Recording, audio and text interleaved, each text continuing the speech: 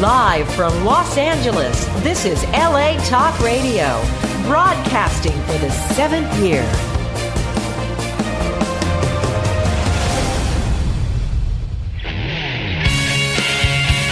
You're listening to All About Guitar with Jeff Floro, only on LA Talk Radio.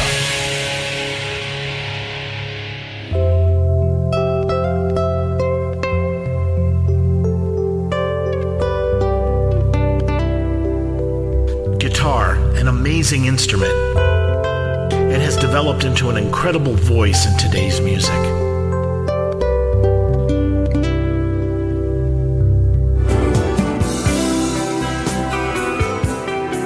So many types of guitars, so many styles of playing, all sorts of gear. How does one make their voice be heard as a guitarist?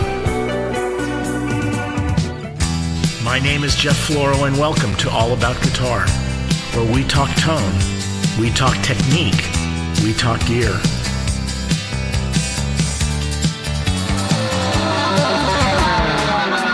Where we discover how we can become better musicians in a world of constantly changing technologies. Where we take a good look at everything guitar, and sometimes not exactly guitar, but just as important, so we can be more successful as a musician in today's music scene.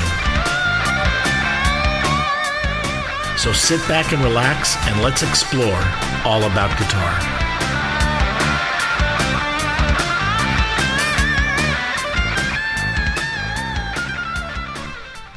Good evening, everybody. Welcome to All About Guitar. We have a great show for tonight. It's great to have old friends back in the studio. Joining me as my co-host is Monique Caravello. Hey. And it's great to have you back in here. But another very close friend and dear friend and a great guitar player, and much to her chagrin, I always say she's the best wah-wah player. She does some really tasty wah-wah leads, but she's the guitarist for Lynette Skynyrd, Kathy Lauer. But she's more than that. She also is part of Tone Zone LA, and she builds custom pedal boards and rack mount systems.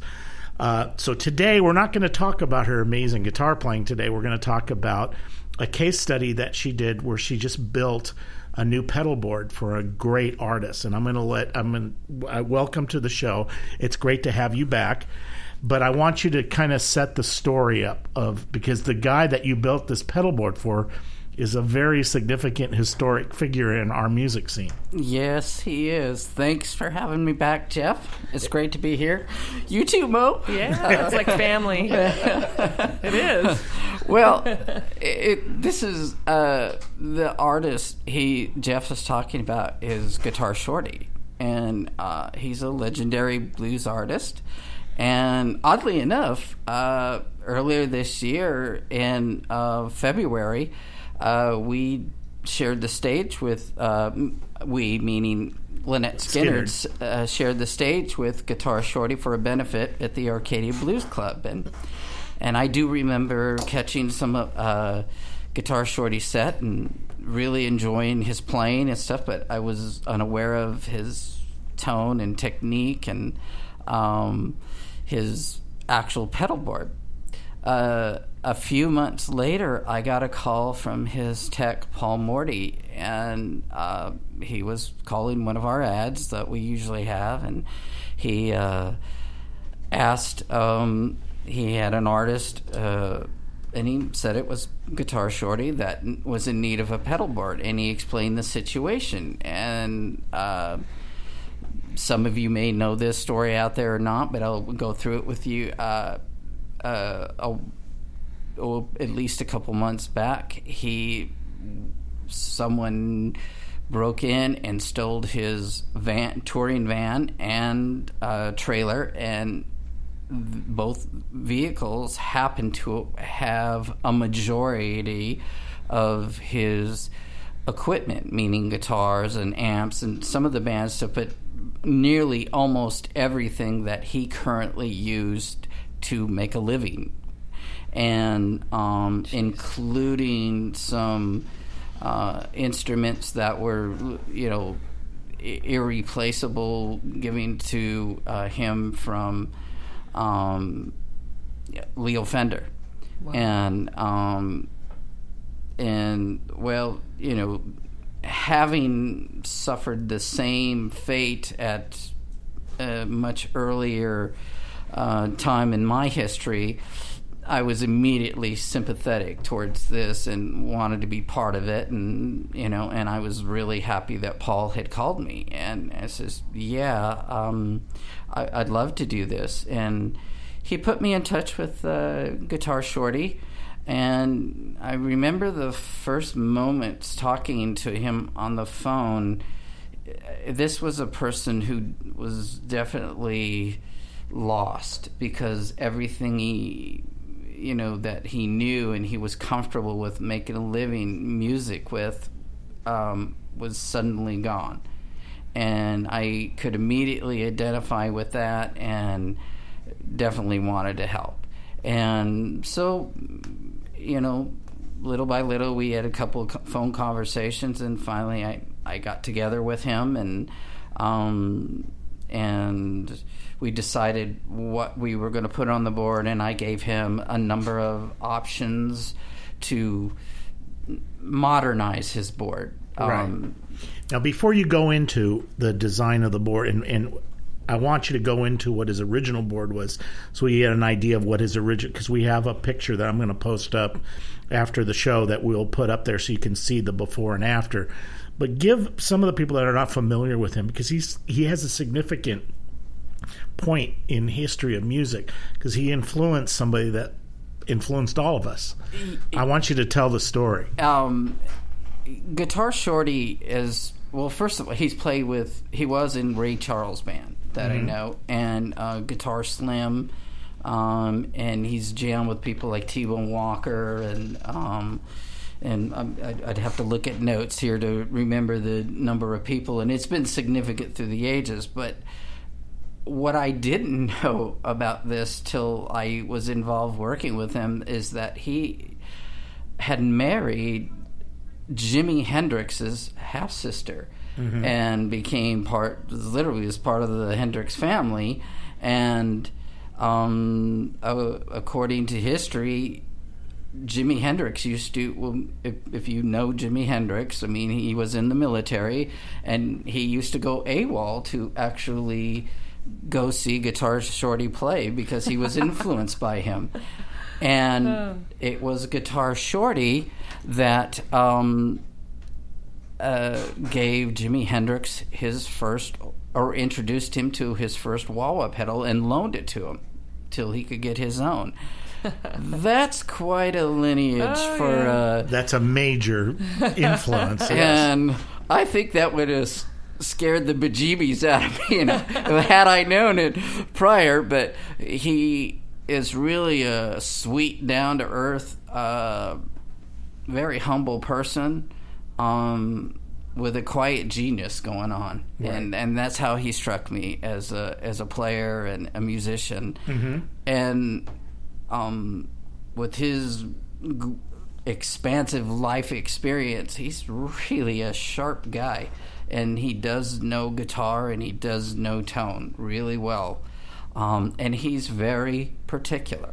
And that was what struck me with my first meeting with Guitar Shorty, is just how specific he is. And even though he kind of couldn't explain it in technical details, which is not really his job anyway, but he could definitely point me in the direction and school me on tone and where he was going with it. Right. And what I wanted to ask you was, let's go through what did he build his own original pedal board? Was that his own thing, or did somebody make that for him? I think it was, he had help, at least getting the pedals on there in some semblance of order. But I think a lot of the signal chain is his creation, his idea. And I'll explain how I know that as we discussed his new board. He had his stuff on just one of these commercial all-in-one kind of boards with a case and the Velcro and the little power supply, that it was a company he was, endorsed by, and they supplied him with it. But I think he was looking to get a cut above that because he is a working musician. He's on the road, so it really, the picture I saw and the explanation after talking to his tech, you could tell that this situation wasn't really working out too well for him. It was a real problem to set up night after night. Things were moving around, pedals were getting damaged, so it was time to modernize it a little bit and have it in a little bit better semblance of order. Well, what was he using? What was his signal chain, and what was he using that you saw? What did they tell you? Well, the major thing, and this is you see the photo and you see, is the Morley pedal. He has a vintage Morley power wah with the boost, and if you've been around as a guitar player, as some of us in this room have, these are familiar pedals to you from the 1970s, and they're big, they're chrome. This particular one that I'm talking about has an AC cord attached to it, which is a tech's nightmare, when you're building a board and stuff. But nonetheless, it is what it is. And, during the 70s, Morley made a number of what they term the power wah. And the power wah is a little misleading in the sense that it's just a wah-wah pedal. It actually is a volume pedal as well. Okay. So when you don't engage the wah, the pedal is actually performing as a volume pedal. And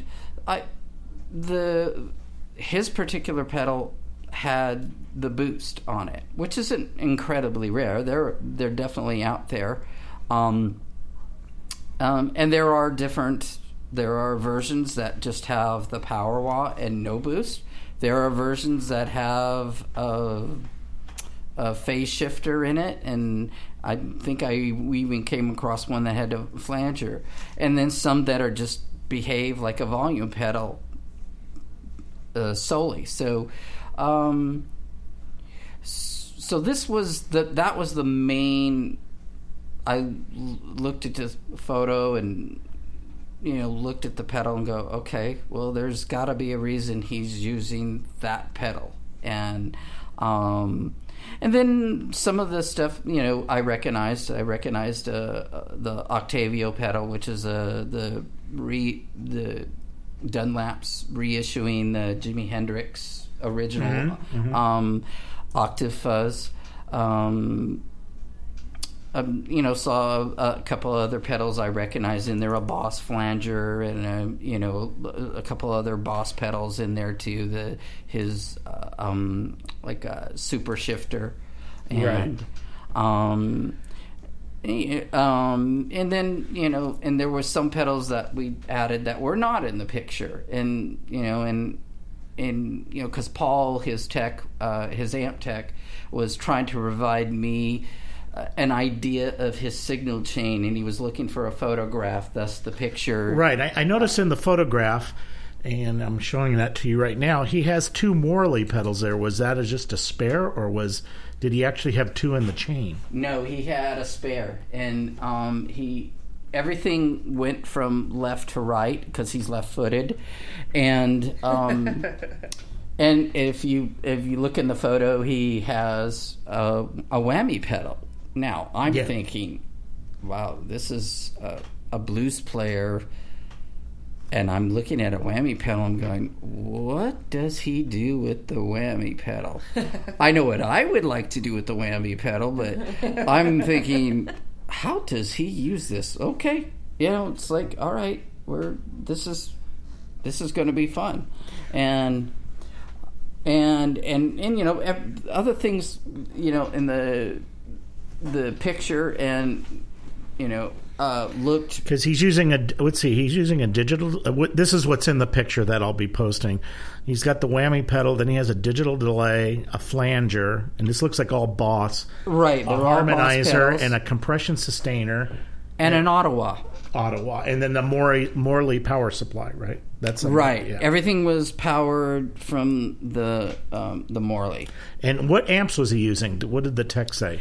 Guitar Shorty is a fan of the 1980s Fender Red Knob Twins. Oh, wow. And they are that's what Paul does for him. He has them modified. I don't specifically know what the mods are, but they are definitely tailored to his style and what he does. And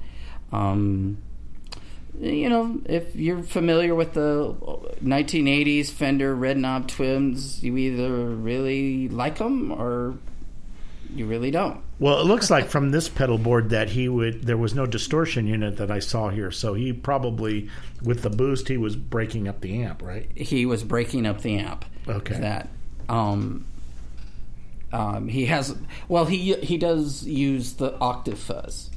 And what's not on that picture that he was using currently at that time was he has a second Dunlap Jimi Hendrix fuzz, a JH-S3S. What's his main guitar? He's a G&L user, and there's Strats, and some have 60 cycle, single coil pickups. Others have Duncan rails and their humbuckers in them too. But he's a big fan of G&L, and the guitars that were stolen, were they G&Ls? They were G&Ls. So Leo had given him the nice guitar. The Strats he calls one Red or something. Red, yeah. So they never recovered any of the gear? They have not recovered. They're still looking. When did this happen? This was about at least a couple of months ago, approximately. It was lit out in front of where he was living. So this was a local robbery, and they were stolen from his house, you said, or from the everything. vehicles? This is a lesson for all of you kiddies out there. Don't put all your eggs in one basket, because that's how this stuff all got taken simultaneously. Yeah. They were all in the van and the trailer, and he never recovered the trailer. He did get the van back, but it was, of course, empty. But the trailer and its contents were not recovered as of this moment right now. We do have people and relative information like serial numbers that are trying to help him get it back, and God willing he does. So social media, it really helps with some of the Yeah. theft. Well, let us know too. Also, I'll post that on the Facebook page. If Will you have do. serial numbers or any other pictures of his original gear, we'll post it up there, because you'd be surprised people spot it. Yeah, you know? I usually post something called the scumbag alert when people get gear ripped off. Yeah. It works. I'll see what I can do about getting you the serial numbers. Yeah. Please now do. here's I'm handing her a picture of because she sent me a picture of the old and then now the new pedal board, which has a lot more pedals on it. And so Yes, it does. explain what you did. Actually, go through what you have on the pedal board, and then why you went there. Well, when I went over to Shorty's place and was collecting the gear to begin work on his pedal board, he just kept pulling more pedals out. And I said, well, this is definitely more than what the picture had. He goes, yep, here you go, here's another one. And the compressor was added to it. The tube screamer was added to the signal chain. He happened to have a digital tuner that he owned it, and I said, do you want to use it? He says, yeah, why not? And then I said, yeah, why not? It's like, And then he pulled out a second flanger and a second harmonizer. And I said, do you want me to choose between each flanger and each harmonizer here, or pitch shifting?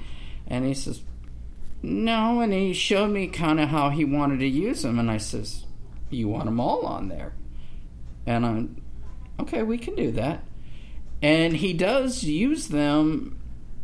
He uses the pitch shifters and the flangers as a pair simultaneously. So he runs them together into each other, or right. They split. So he'll take his foot and actually engage the pitch shifting and the flanger, that pair together. That's why they're arranged: flanger, super shifter, flanger, harmony. But does he has two sets for two different settings, so that he exactly right. Okay.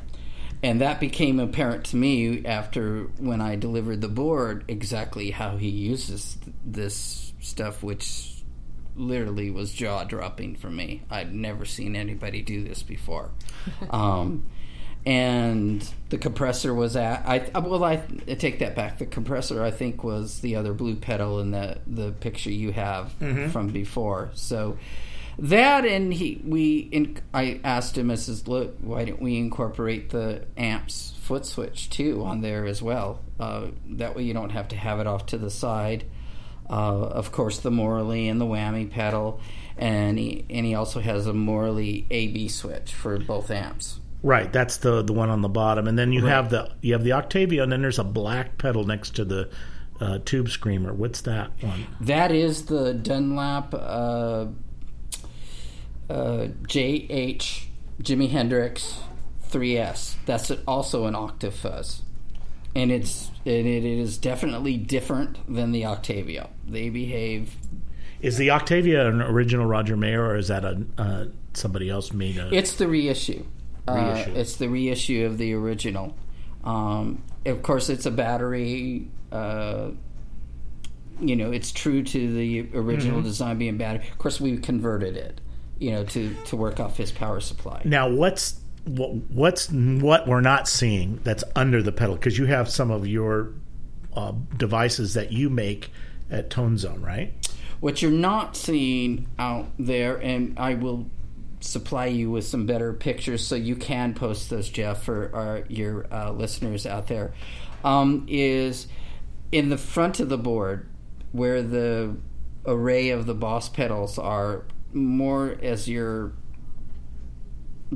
if you're facing the front of the board to your left, right, is I made him a custom patch bay. And basically the patch bay is I took a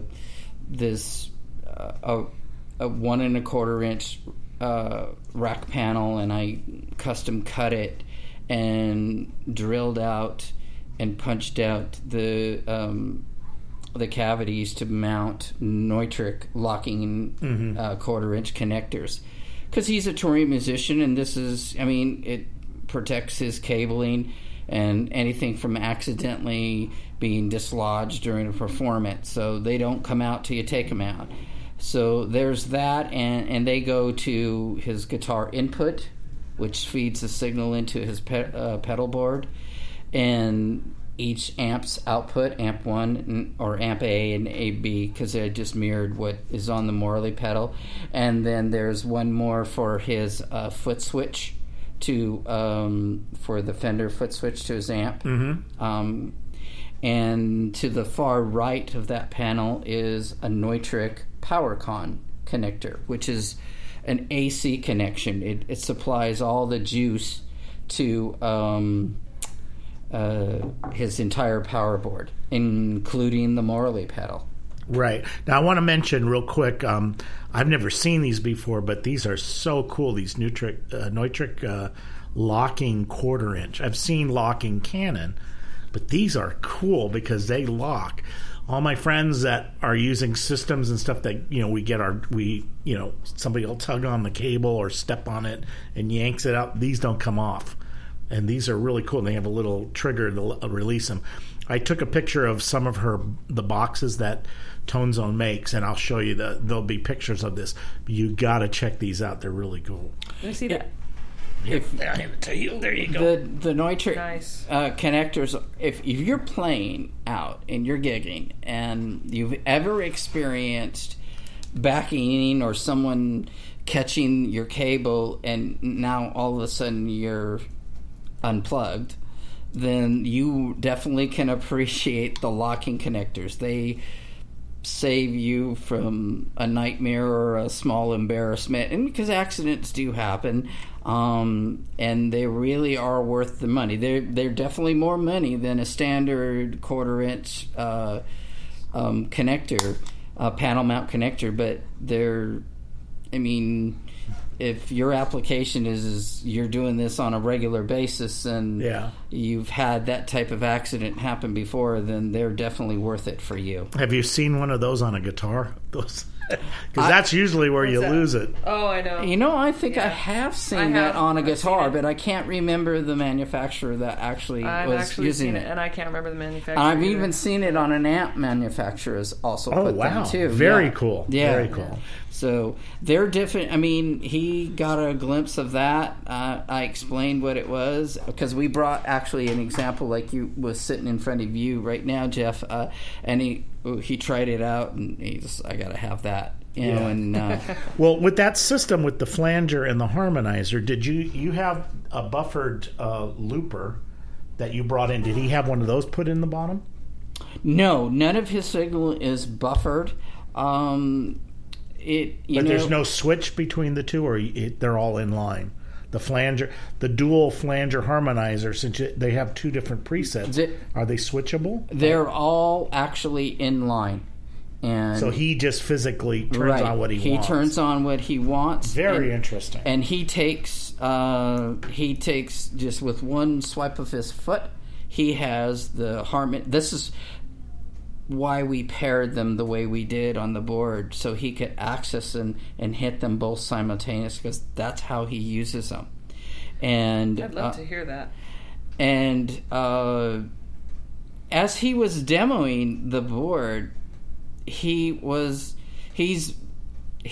is a master of the wah-wah pedal, and filtering and that sound. And I happen to have set a certain setting on his Boss Ottawa, and it was set fairly bright, very Albert Collins or Albert King, that ice pick sound. And he turns to me and he says, "Did you put those settings on there?" And I says, "Yeah, and I just left it that way." And he goes, "I really like that." And he goes, "You got a good ear." And he left it, and he started building his sound around that. And a lot of his central hub for his tone is definitely the Morley. And the way he was using these effects was he was building the sound he had in his head based on phrases he would play. And they would go from one extreme of really cutting through in a very bright, present manner to almost like a growling Hammond B3 on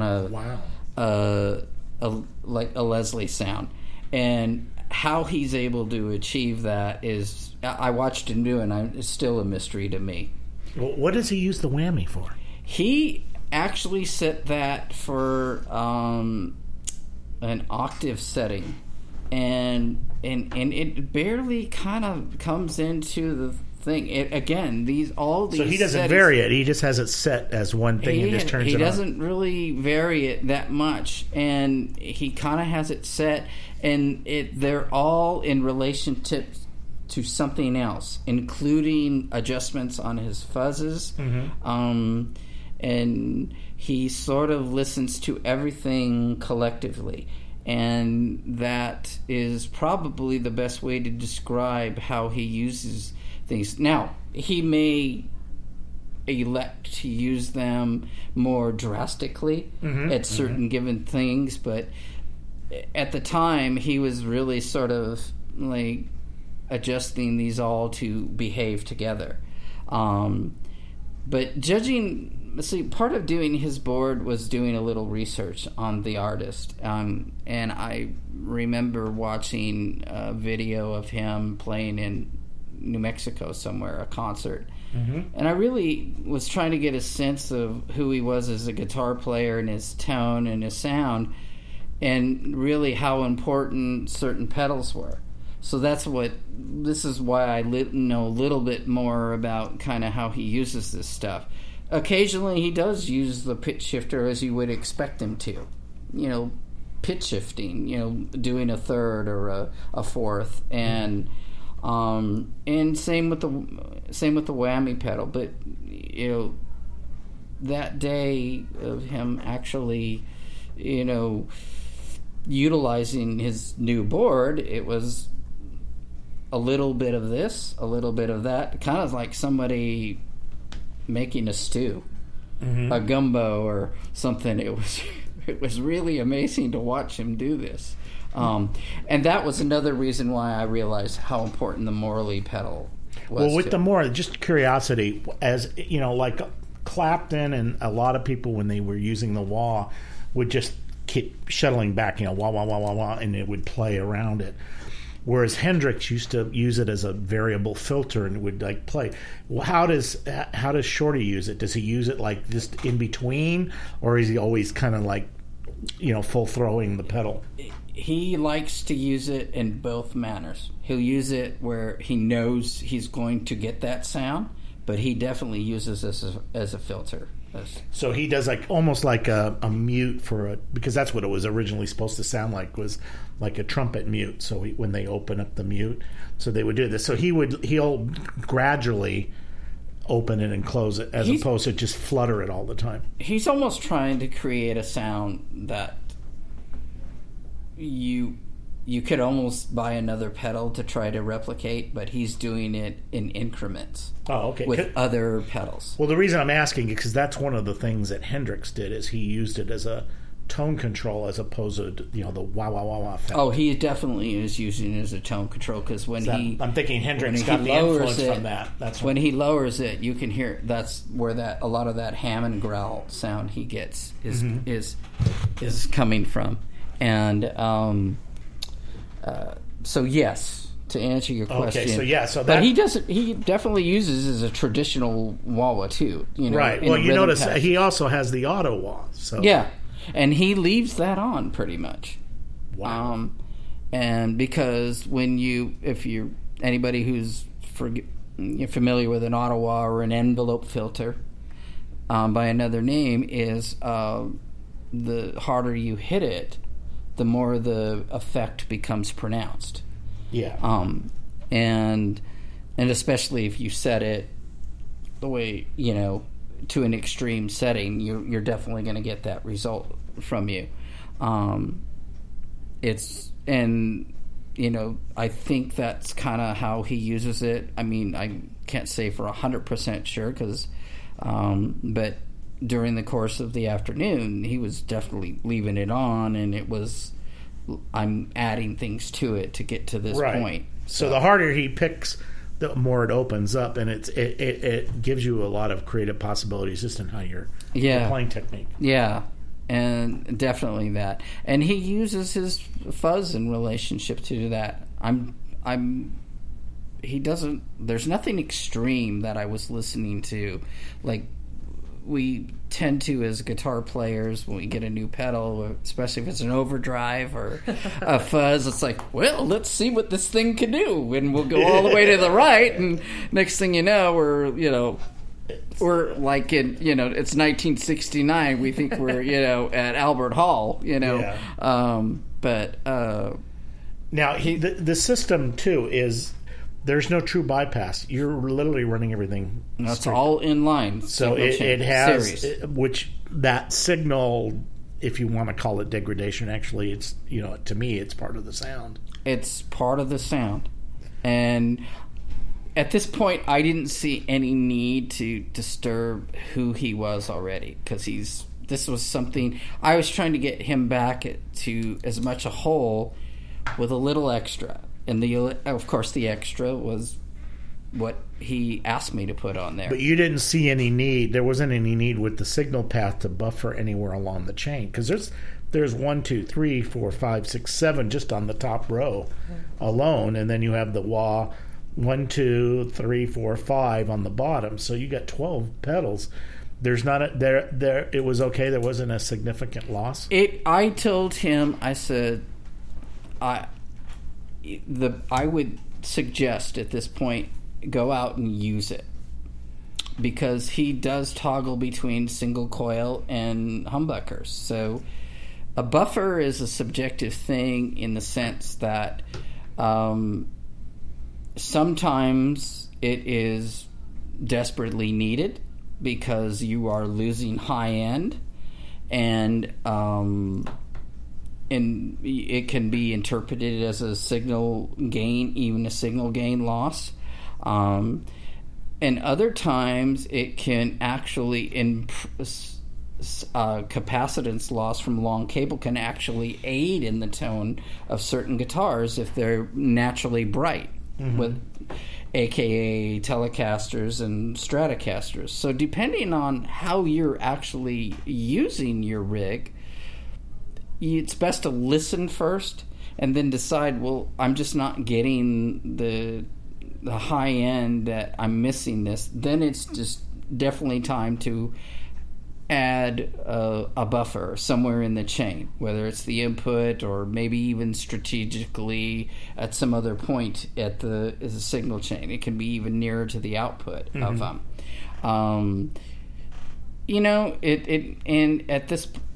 Since he had never had a buffered signal there in the first place, rather than just start making, changing significant things. Because also, too, as I listen to the Morley pedal, and especially the way he uses it, it can get extremely bright at times, even with humbuckers. And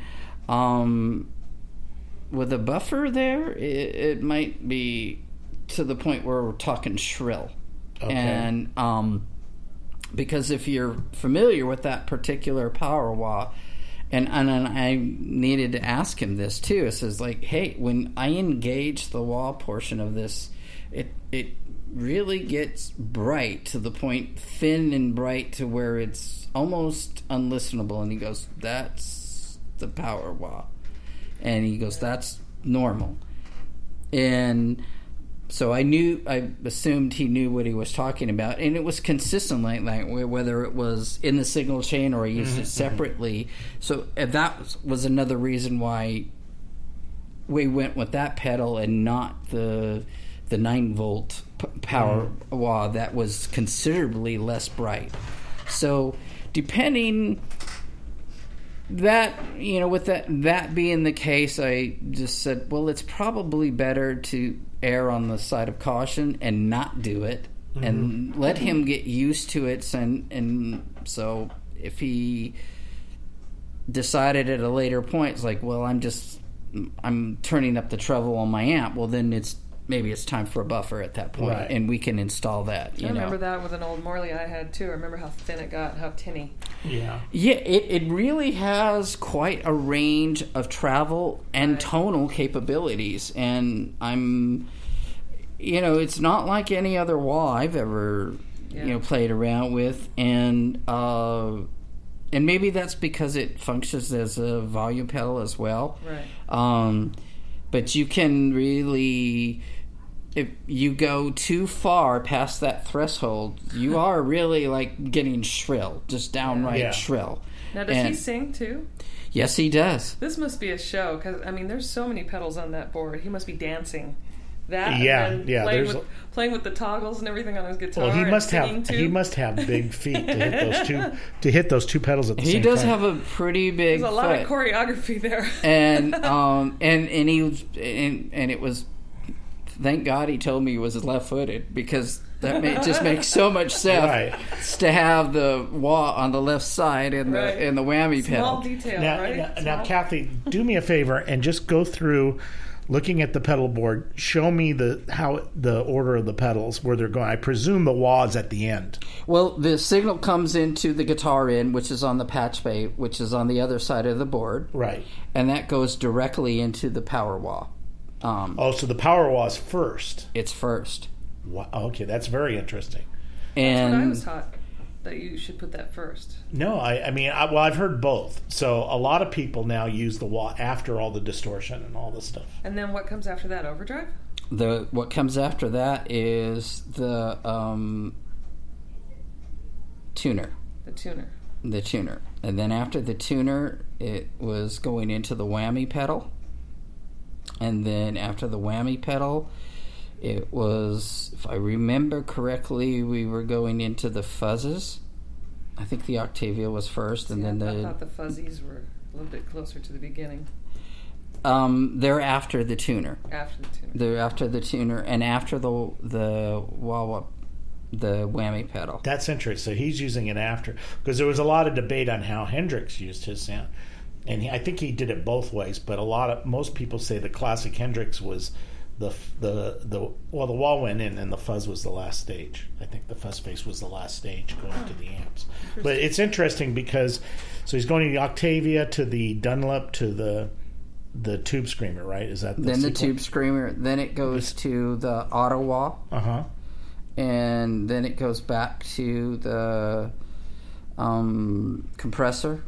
And then it goes straight down the line from the first, I think it's the harmonist pedal, then the first flanger, which is a BF2, right, and then the super shifter, and then it goes into the second, which is a BF3, which is, and by the way, these two flangers are completely different. Okay. They may both be purple and they both be Boss, but they don't sound like each other at all. Are they the same model, or are they a different model? No, BF2, BF3. There is a difference. BF2 and the BF3. Okay. So their voice definitely different.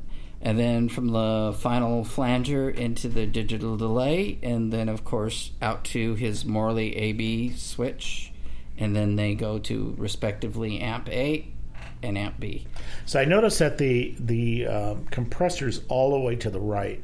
Was that a problem going from the you're going from the Ottawa to the compressor, then to the flanger harmonizers? I mean, is it because it's on the other side? Is it a pain in the neck for the tech?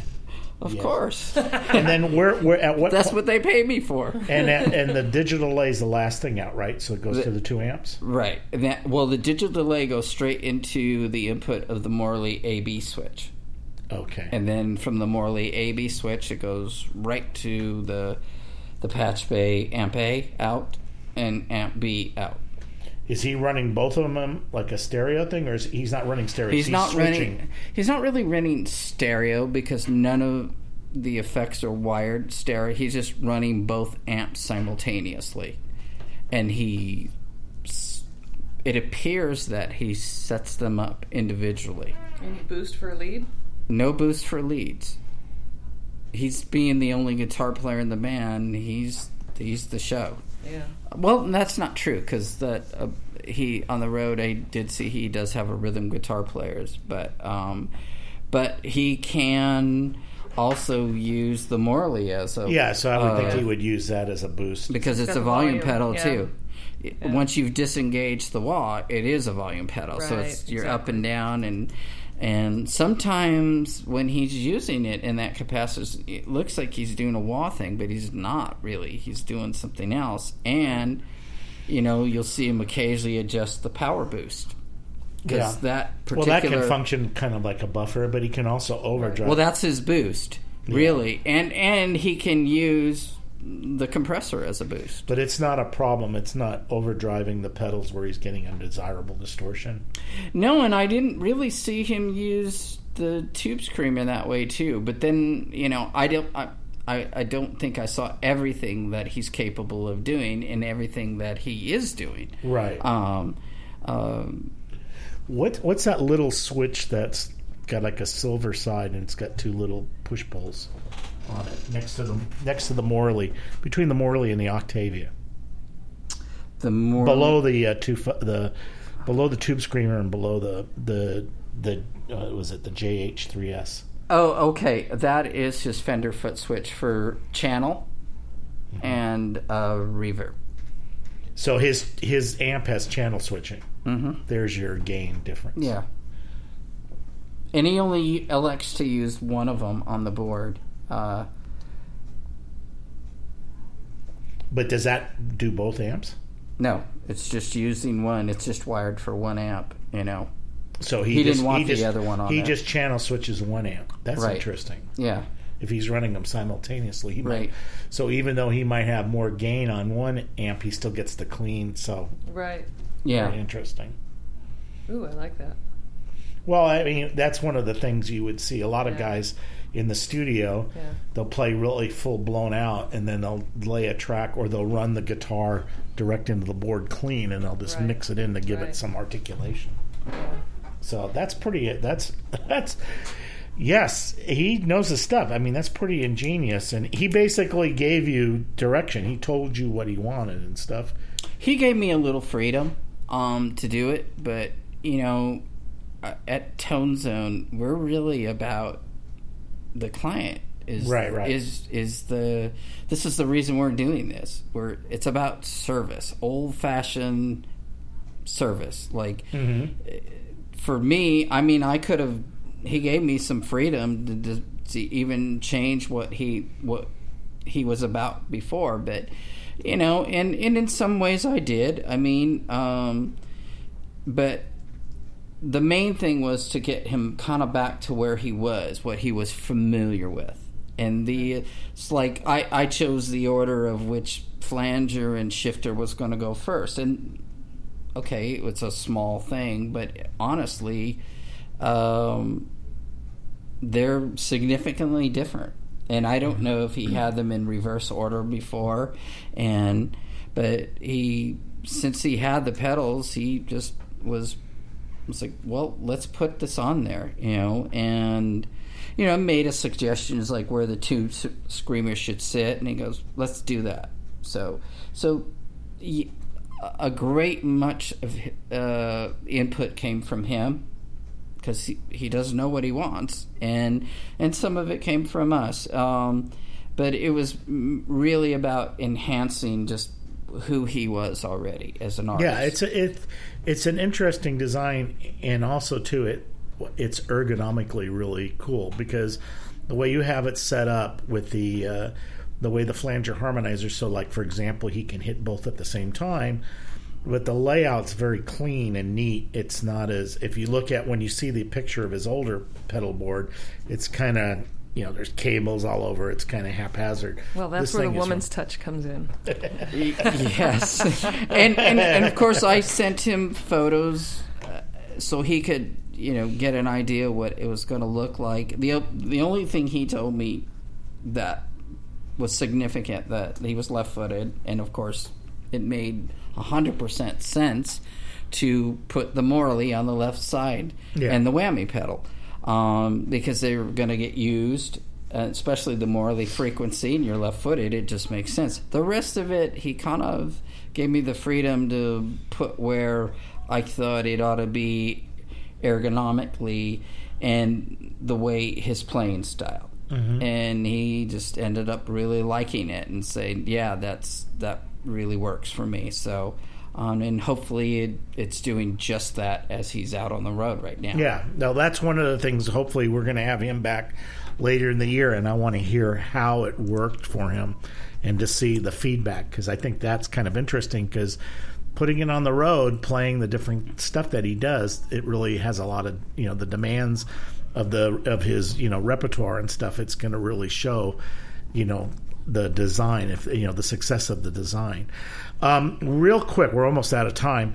I want to talk a little bit about these boxes that you brought in, some of the kind of trademark custom things that you guys build.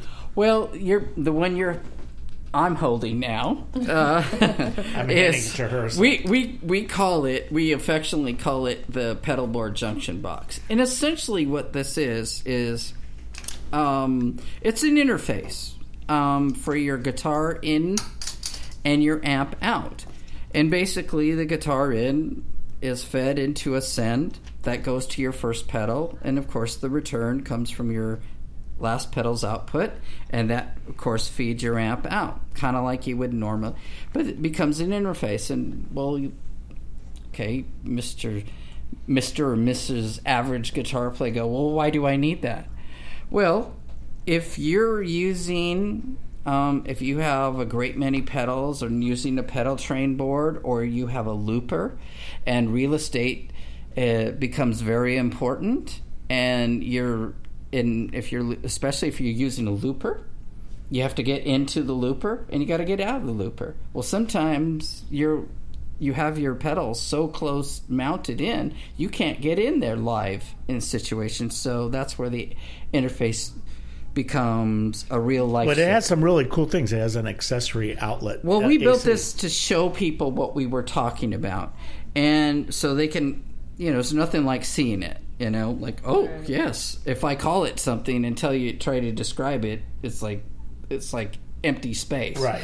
But if you show people what they are, and in this thing we gave them options we could do, like the locking connectors which you brought, and also the one I'm holding has an AC connector called Neutrik PowerCon, and many people don't know what this is. Well, this actually takes AC from the wall and feeds power in there, and it becomes a locking connector. So oftentimes what we'll do these on people that find that they have a desperate need for this is, if you, instead of using an IEC cable or a computer cord, which you can yank out again, right, a PowerCon will lock in there, and we'll either hardwire an IEC cord to your power supply, or provide you with a courtesy outlet like this one does,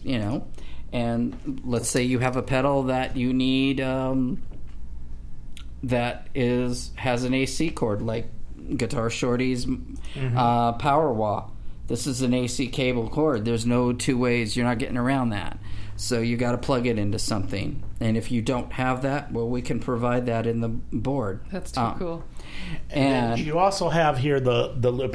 We're almost out of time. I want to catch all because they custom make this stuff, so you can get all these really cool gadgets. What Jeff just handed me we call this the 9-volt split. And basically, these are we kind of do these for like do-it-yourselfers. So for people that they want to put their own board in their own way together, but because it's very expensive to do this, and we understand, you can get these things from us. And this is a 9-volt split. It just takes a 9-volt input and splits it into 3 outputs. I don't recommend this for splitting 3 distortion units or anything with gain, compressor, fuzzes, stuff. But if you have like reverbs, delays, modulation, stuff like that, you're pretty safe to split that, because now you're not sharing grounds.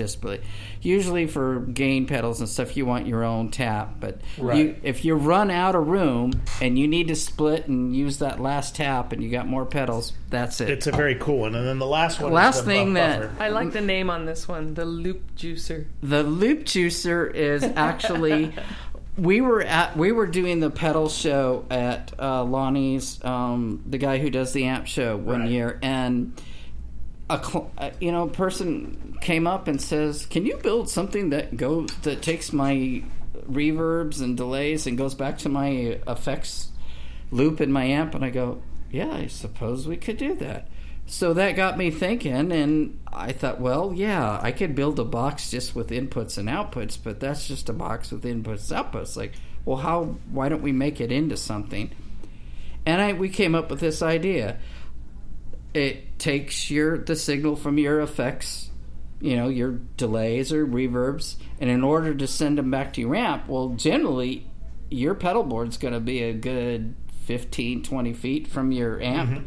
And the minimum cable, let's say the Guitar Center cable you're going to buy, it's going to be 25 feet. Well, that's 25 feet times 2. So now you're going to lose a little high end if you're playing a Les Paul or something with humbuckers. That's where the loop juicer. Say that 5 times. How much gain is that? Is it? Well, that's the juicer actually has a buffer circuit on the output, which helps you restore that high end you're losing.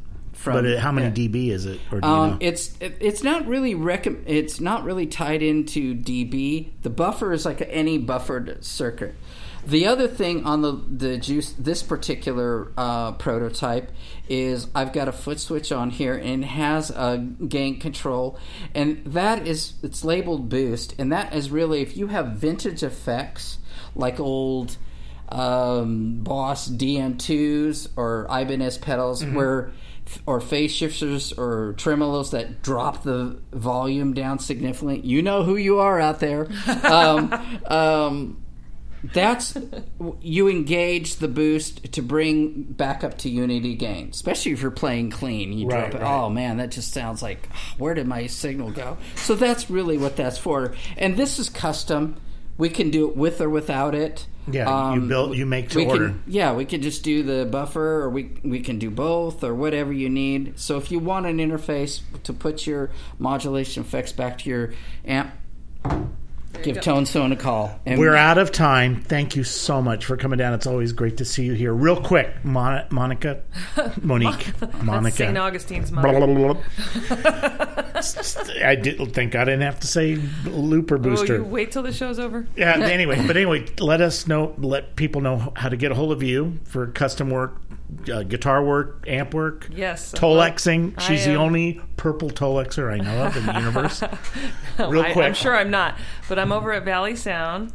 Anything you need for guitars or amps, I'm there, and I have some contact phone number that I work with. Text me at 818-309-0781, or you can get me at momo.allaboutguitar@gmail.com.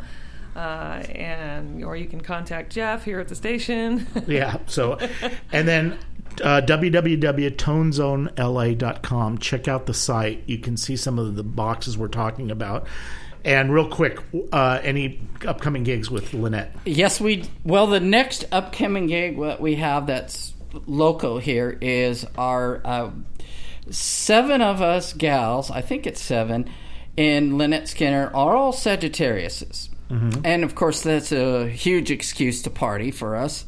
So we are going to have a Sagittarius birthday bash for us gals. I think it's illegal to have that many gals, Sagittarius. I'm not sure, but we are going to be scary.